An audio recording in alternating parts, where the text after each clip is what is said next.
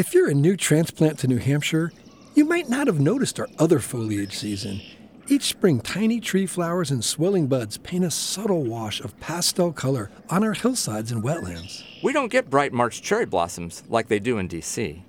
Maybe our problem is we're trying to compare our northern surroundings to warmer climes too soon and feel inadequate. Colorful sticks are not as exuberant as flower blossoms, but we're New Hampshire Yankees. Suffering is the wellspring of our stoic character.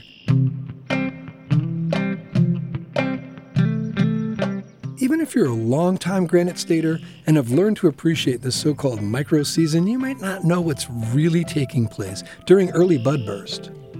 I'm Dave Anderson with the Forest Society. And I'm Chris Martin with New Hampshire Audubon, and this is Something Wild. The colors spread from the coastal plain, where spring arrives earliest, to the ridges of the Monadnock region, and eventually to the White Mountains. What are these trees and shrubs that color the landscape this time of year? As winter fades, red osier dogwood stems growing in wetlands are unmistakable.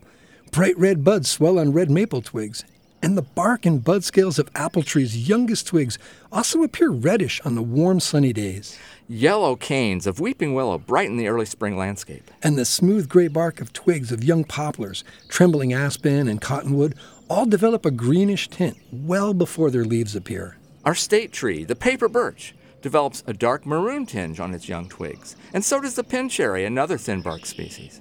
These trees are all fast-growing, sun-loving pioneer species, which make up New Hampshire's young deciduous forest.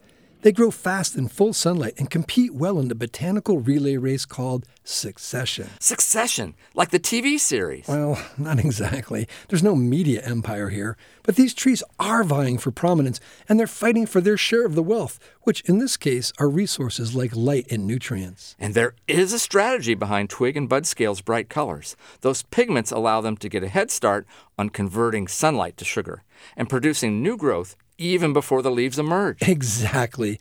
The vernal window opens early with stronger sunlight and warming temperatures. Thin bark, sometimes called photosynthetic bark, allows sunlight to more easily penetrate. Many use a pigment called anthocyanin to capture and convert light. Low-growing alpine plants buried under the snowpack until May can produce sugar even before the snow is gone by using the same pigment. Take a look at twigs in early spring. Many are green just beneath the bark. The ability to photosynthesize before temperatures warm enough for the leaves to safely emerge is an adaptation for cold climates. Tender leaf tissues can easily be damaged by freeze and frost. Sort of like when I put out my tomato sets too early. Yeah. Well, contrast that with trees without photosynthetic bark.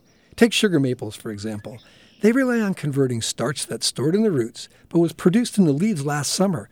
It has to be reconverted back into sugar and then sent all the way back up the stem to fuel the developing leaves. Did this just turn into a maple syrup script? Yeah, oh, sorry. But it's all about sunlight.